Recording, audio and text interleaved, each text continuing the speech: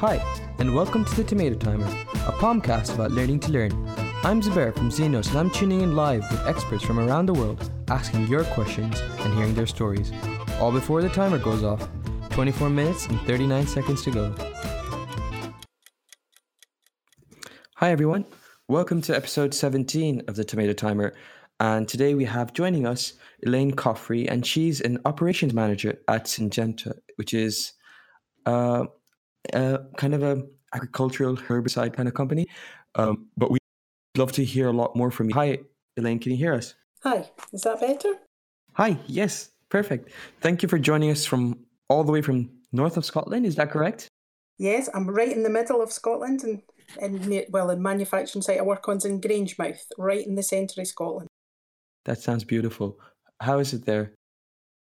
The sun's just came out. It was cold this morning, but it's got much better.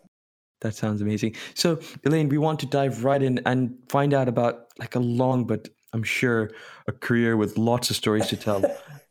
Absolutely. Yeah. So what is it that you're doing right now? So right now I am an operations manager is my official title. So what that means is there's a number of manufacturing facilities on our site, and I am in charge of one of them. So that means everything from the safety aspects, the human resources, managing teams, it's interactions with business and supply chain, it's looking at financial, it's basically every aspect of manufacture is my responsibility in that particular unit. And as well as that, I get responsibility for site logistics. So sort of moving of materials and waste in and out the site as well, which is something that I've only done for the last sort of 2 or 3 years and has been really interesting, really different. Yeah. Could you just give a little bit more context about what your company is doing exactly in terms of the agricultural industry? Yeah, so it's Syngenta. I mean, it's on the web. You can go and have a much more detailed look than I'll be able to describe to you. But we basically manufacture crop protection products, and we've now got a seeds division as well. So the strap line is bringing plant potential to life. We really, what Syngenta want to do is to make sure that the world has enough food. You'll probably know better than I will what the forward view is of the number of people and the amount of food that's going to be available, and Syngenta's definitely involved in that. Our whole philosophy is about making sure that people have enough to eat. That makes a lot of sense. Yeah, we have a growing population, a global population, so I'm sure that will be a crucial thing to start thinking about.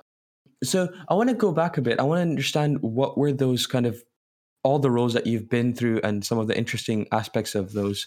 Because in 25 years, I'm sure you've done lots of different things as well. Yep. So when I was at school, I didn't really enjoy school that much. I didn't enjoy studying. I was much more practical. Needed to be able to relate to something, and I was concerned if I'd went to university, I wouldn't have been able to stick the more studying, and because I couldn't apply that to a job or an occupation that I really wanted to do. Yeah. The key thing I did do was I really liked science and chemistry all the way through school. It was basically science, maths, and in particular chemistry at that point. Now, this is back in the dark days when you didn't get engineering science and computer-aided design and all the nice things that the schools get now. So I stuck to chemistry. Okay. I applied to universities. I had unconditional, so I had places in university for chemistry, for marketing, for physiology and sports science, because I did a lot of sport when I was younger. Oh, wow. But I really didn't want to do that, so I chose to go the apprenticeship route. So I started work, it was ICI at the time. So again, you can Google ICI, but ICI was a much more diverse company. So it still did plant protection, but did a lot of colours and dyes and pharmaceuticals even. Okay. So the apprenticeship that I got was absolutely amazing. It was a 4-year apprenticeship. There was 6-month placements in different areas. So I did 8 different placements, obviously, through the 4 years. Yeah. I did pharmaceuticals, I did analytical and lab placements, I did agrochemical placements, so plant protection out in manufacturing. Yeah. And while I did that, I did part-time study. So all the way through 4 years, I did day release. And I found this actually got better marks studying there than I did anywhere else because I could apply it to what I was doing at work. And that worked for me. It's not for everybody, but it definitely worked for me. worked for me so much that when I came out of my apprenticeship, I then went and studied online, and I now do have a chemistry degree, which has shocked my mum probably more than anybody else, because I really didn't like studying, but it really helped me to be able to apply it to the roles that I was doing in my work. So it's one of the reasons I am a STEM ambassador, and I do this kind of thing, is to try and tell particularly younger school students that there's more options than just university. Absolutely. And how is that? So I'm assuming that after the apprenticeship, then you had to go back in and study an online degree. How did that feel? And did it feel like you'd already done a lot of stuff because you'd had so much practical experience? Yeah, absolutely.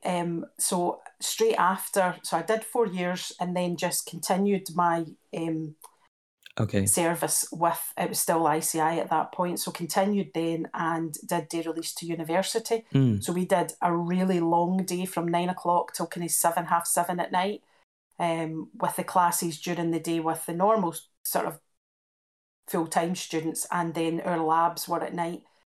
I found it incredibly easy to do it because I still worked in the lab environment at that point.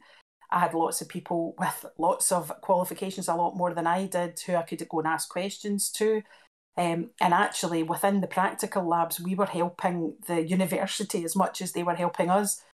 For example, they had an instrument that they hadn't used for 5 years that we got working for them, and were able to give them that expertise because we had one that was working. Yeah. So a totally different university experience, I suppose, than most people have. It was a much more adult experience, if you like, where we were more like colleagues than teachers and students in a lot of ways. That makes a lot of sense. And I guess one of the questions we had from our audience was about the general applications of chemistry in the industry. And I wanted to know, because you've obviously seen it from a completely unique perspective. You were actually applying it even before you actually got to university. So how was that? What did you see were the main principles that were in action in industry? So I think the thing, people see chemistry as a very singular experience, but well, theoretical, but everybody assumes it's organic chemistry and it's doing experiments and it's making chemicals. And there is that aspect of it, but there is also the analytical side of it, where you're checking for quality and the safety aspects of it as it's going through. And there's also physical chemistry, so particle size, viscosity, that kind of thing.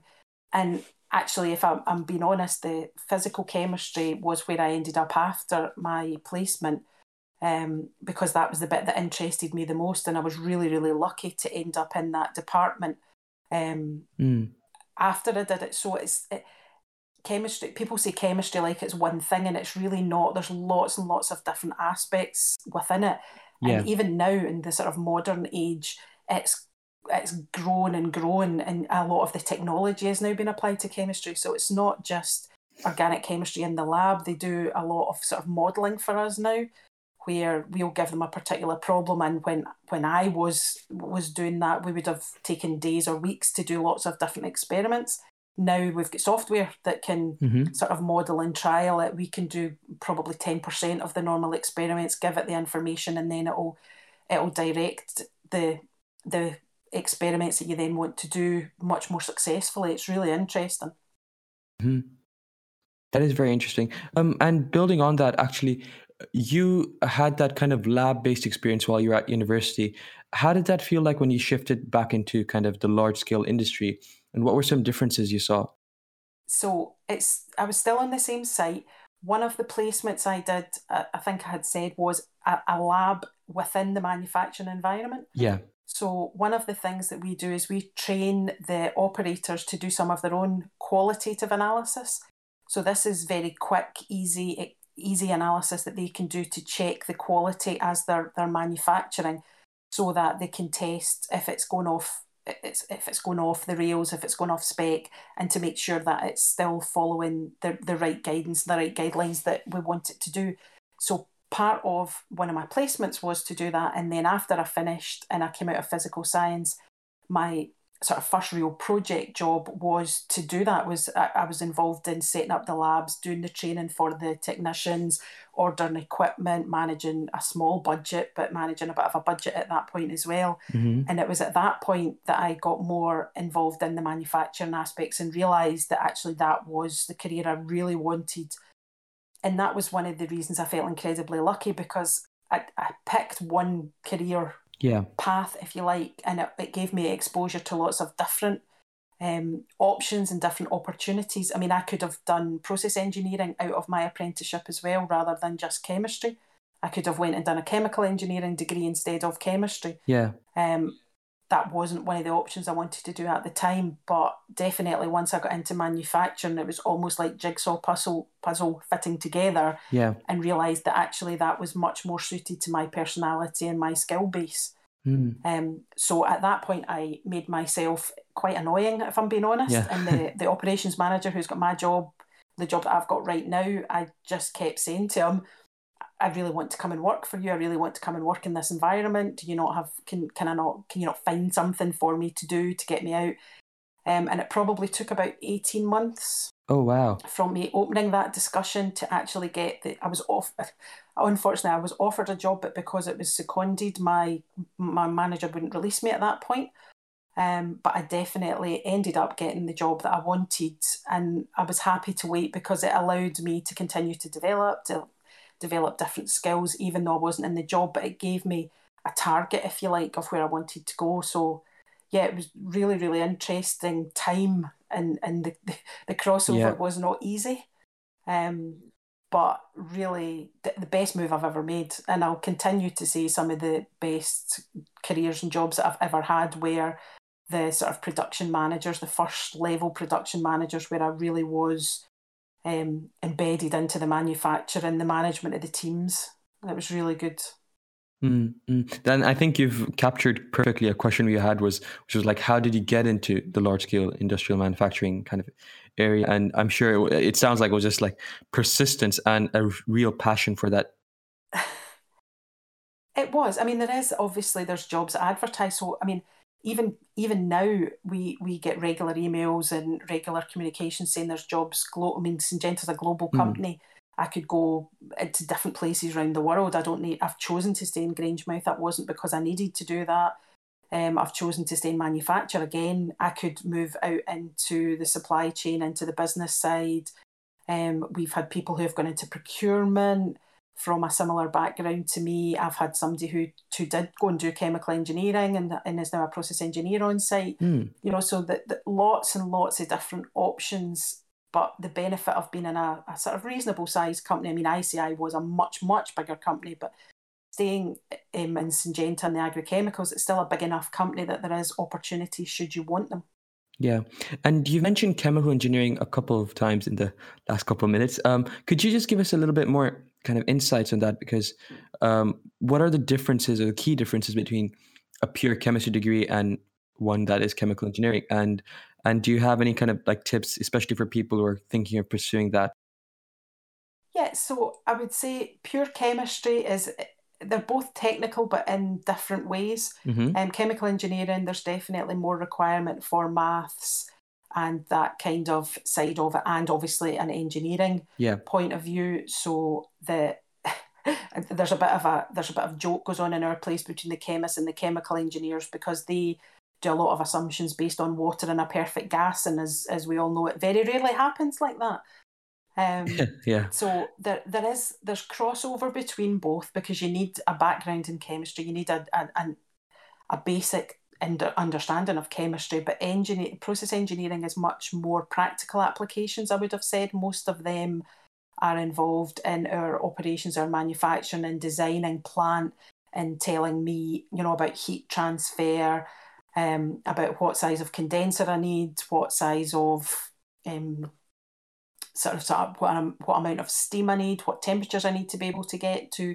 Whereas chemistry is all about what's inside that vessel. It's all about what's actually happening, what reagents I need to add, what rates I need to add them at, what order I need to add them in, and then what temperature it needs to go at. So there's definitely crossover between both areas. And the good thing is that I believe that even if you start off in one, it's relatively easy to cross over between both. Okay. Process engineering's clearly part of my family because I have a cousin and my niece. My cousin now works for Shell, and my niece is just finished her first year at Edinburgh. Came to work with me and showed her the different roles and really liked the process engineering. However, she was interested as well, and we've got mechanical engineers, civil engineers, electrical engineers all on site, and I think you tend to either lean one way or the other if that's your kind of background. I see. That's very interesting, especially the kind of wealth of kind of different backgrounds and experiences that are part of an operation side, I guess, because I didn't, obviously I didn't imagine this at all. I thought it was just like chemists or just chemical engineers and very laser sharp focused on that. It sounds, No, yeah, it's a massive, big team, all with different skills base, all with different levels of expertise, and I need them all. I basically stand on top of them, needing all of the information from all of the different functions to yeah. be able to make the right decisions. Yeah, and one of the things that I'm sure that you've had to do is lead so many people. So, what are those some of the skills that you've over your over your experiences have developed and or have found crucial to your role and just growing into your kind of as a person as well? Yeah, so I think leadership definitely is one of the areas that when I was younger I wouldn't have necessarily said would have been a strength of mine, but actually as I've gone through my working life and both in terms of attending courses. So I've now done Open University, so I've done a certificate and a diploma in management. Hmm. Um, so for somebody who didn't want to study, I've actually studied quite a lot. A little bit much, yeah. And then 2 years ago through Scottish Enterprise, I did a leadership masterclass, which was probably one of the best things I've ever done in my career, where it brought lots of different people from a diverse range of backgrounds, but it just proved to you that when you manage people, it doesn't matter what industry you're in. It doesn't. When we had people from pharmaceutical labs, we had one of the guys makes nail polish. Wow. It's one of the biggest nail polish suppliers in the world. But we all had very similar experiences in terms of managing people. Hmm. So that was really, really interesting. Again, I was one of the more mature people on that course and was able to give some insight into the experiences that I had. I would say it's you can be a natural leader. Of There's course. lots of people, natural, inspiring, natural leaders. But I think pretty much anybody can learn how to lead, but you need to know yourself. And that's where I think some people aren't willing to turn the mirror on themselves, where I have found a massive benefit out of doing that. I've had a lot of different applications used. So from Myers-Briggs to the latest one that I did with the Leadership Masterclass was Insights, and it tells you about the way that you manage, the things that you're good at, the things that are your what we would call your blind spots, your development areas. Yeah. And I think if you're willing to do that, if you're willing to look at yourself like that and recognise the good bits, so everybody's got positives and got things that they're naturally good at, but actually be able to say that's one of the areas I'm excuse me, less good at, and take the time and put a bit of effort into trying to understand that and either mitigate against it or improve it. Key thing is you can't change people. It's your personality, but you can temper it. You can adapt for different environments, for interactions with different people. And that's definitely in the role that I have, I deal with right from what we call the shop floor. So right from the operators, the people making the product, right up to sort of global supply chain. And I need to be able to adapt my style depending on who I'm interacting with. Hmm. Hmm. That's just amazing, and honestly, I wasn't sure what I'll be because even when we got your bio, it was quite short, and I'm sure it was difficult for you to like summarize it so short. Yeah, But absolutely. I can like bit from our conversation, I've basically heard and understood theoretical chemistry, process engineering, chemical engineering, and now it sounds almost like an MBA to some extent, a business management course, and it's just truly amazing to see that you've been in your career and in many ways not going directly in a kind of old fashioned a university leads to a job leads to just doing other jobs. You've been able to grow and develop so many skills and academically as well. And I still am. I mean, I'll be 31 years on site in August, and I still feel like I'm learning. I still feel like there's Wow. more to go at. Yeah. And I actually had a question. It's my own question because my father actually also has been in the same job for over 25 or years or so, and I always found it quite curious to see that some people just stick around and are just so committed to a certain industry or a job role, or not exactly a job role, but a certain organization. And I think the nature of jobs has become quite, I'm not sure if this is the correct word, but disposable in the nowadays. It's like we think that one job is meant to kind of jump up and get to the next rung of the ladder. And I wanted to just like on a much more general pretense, what is it like being in the same organization for so long?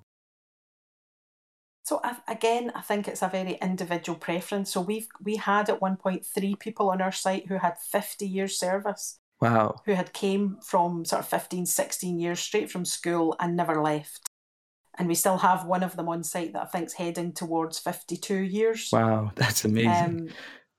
It is amazing. And again, when I started, my view was I'll do the apprenticeship, I'll do the 4 years, I'll get my qualifications, and then I'll decide. And I've been incredibly lucky to be offered different opportunities Hmm. to because the company was big enough, because the site's big enough to be able to go and do different experiences, to move, even though I've stayed in manufacturing for the majority of the career, I've moved up levels, I've done projects, I've been involved. I mean, as I said, recently I'm on site logistics, which is a new skill for me, a whole new raft of experiences. Yeah. So I think that is the answer. You don't need to jump company to company, but most people would struggle to stay in exactly the same job. There's a few who don't like change, and we have a few definitely on site Hmm. like that who have done. So that there's people who started at the same time as me, probably the year ahead, who haven't really left the labs, who enjoy their work. That's what they want to do, Hmm. and that's right for them. It just wasn't right for me. I think that what possibly would have made me move is if I had to stay in the same job, if I hadn't had the opportunities. Yeah. The other thing about the company is I feel we put safety first. We put safety definitely ahead of production. We look after the people on our site and within our company. That's a real big thing. Hmm. And it's a big thing for the company, and it's a big thing for me. And some of that is not obvious. It's hard for me to describe. It's hard for me to quantify. Yeah. But I feel protected. I feel looked after. I feel supported. I obviously know the majority of people on site because I've Yeah. been there forever. Yeah. And I think that helps you build good relationships. And when you've got good teams round about you, teams that you know will perform, teams you know will do what you want, then why would you leave and risk going to another company or another job role where you can't guarantee that you've got that? Mm, mm. And it also sounds almost like that there are certain values that the organization believes and practices that resonate with yourself as well. Safety, I mean, the role I'm in just now, being in charge of individuals in a manufacturing environment, safety is a massive thing. The absolute worst thing that could happen to me was somebody got hurt. And that's one of the reasons the values the company has, that they put safety very, very high in the agenda, makes a big difference. Mm, mm. Did you, over this period, did you ever face a time when there was gender discrimination or imbalance in the job that you were doing or in the industry itself? Yeah, absolutely. I mean, when I started, there was no female apprenticeships. Wow. No female. There was two females out of 3 in the lab technician, chemical technician one that I did, but there was none in any of the manufacturing apprenticeships. They were desperate. In fact, at that point, you got to choose top 3 apprenticeships, and I had chosen manufacturing as well. And had I not put chemistry as my number 1, I may well have ended up being the first female apprentice. Oh my God. However, yep, in manufacturing, I suppose trailblazing, if you want to be as positive I'm as that sure about you it. I have, was yeah. the first person in production, first female in production, first female operations manager. There's definitely more numbers now, much more. we publicise regularly where the gender diversity is across the site, across the company. It's something that the company feels very strongly about, is to try and be as diverse as they can and get the benefits out of that. Yeah. In the Central Belt in Scotland, it can be quite difficult. But for example, our site leadership team has somebody from New Zealand, somebody from South Africa. There's probably just under half of us are female. There's somebody from Ireland. I'm trying, so there is lots of different dynamics coming into it now. But yes, being the first female in manufacturing was difficult, but it's back to a personality and a management style again. I like that. I like being different. I like standing out. It worked for me. I don't feel I was negatively biased against it. In fact, if anything, it was positive because anything that I did was much more visible. So if I did something well, it was much more obvious than if any one of the men that I worked with had done basically exactly the same thing. Yeah. Because they were watching me because I was the first female, and they were all not waiting for you to fail, but they were interested to see how that worked, how I got on working with men, how men responded to having a female manager. Yeah. That is truly inspirational, because and somehow it's been a coincidence, but the everyone is kind of, a lot of I think most of the people who volunteered their time to come on our podcast have been females, and we've just been so inspired by all of them to hear and just how much it takes to get into these kind of careers and industries which are so I guess polarized, or in a certain kind of gender or something like that. And it's inspirational to hear from you as well, how you've literally picked up a role and made it your own, and made a role model out of yourself to all the new and upcoming females who are going to be thinking of a job like that as well. Thank you. That's amazing. Well, I think that's a very perfect point. And because although we started a couple minutes late, we've been capturing exactly a Pomodoro worth of time anyway. And it was just so amazing to have you. And we do have a lot more questions, but we need to stick to our times and all that. It was a pleasure to have you. Thank you for joining us and sharing your story. Thank you very much for inviting me. Thank you. And thank you to all our live listeners as well. And hopefully we can see you next week on our next episode. Bye, guys. Bye-bye. And that's another episode of the Tomato Timer. If you'd like to ask your questions and join us live next week, join the Xenos Discord server. The invite link is in description. And to learn more about Xenos and how a bunch of students are on a mission of making quality education accessible to all, go to xenos.org. Bye for now.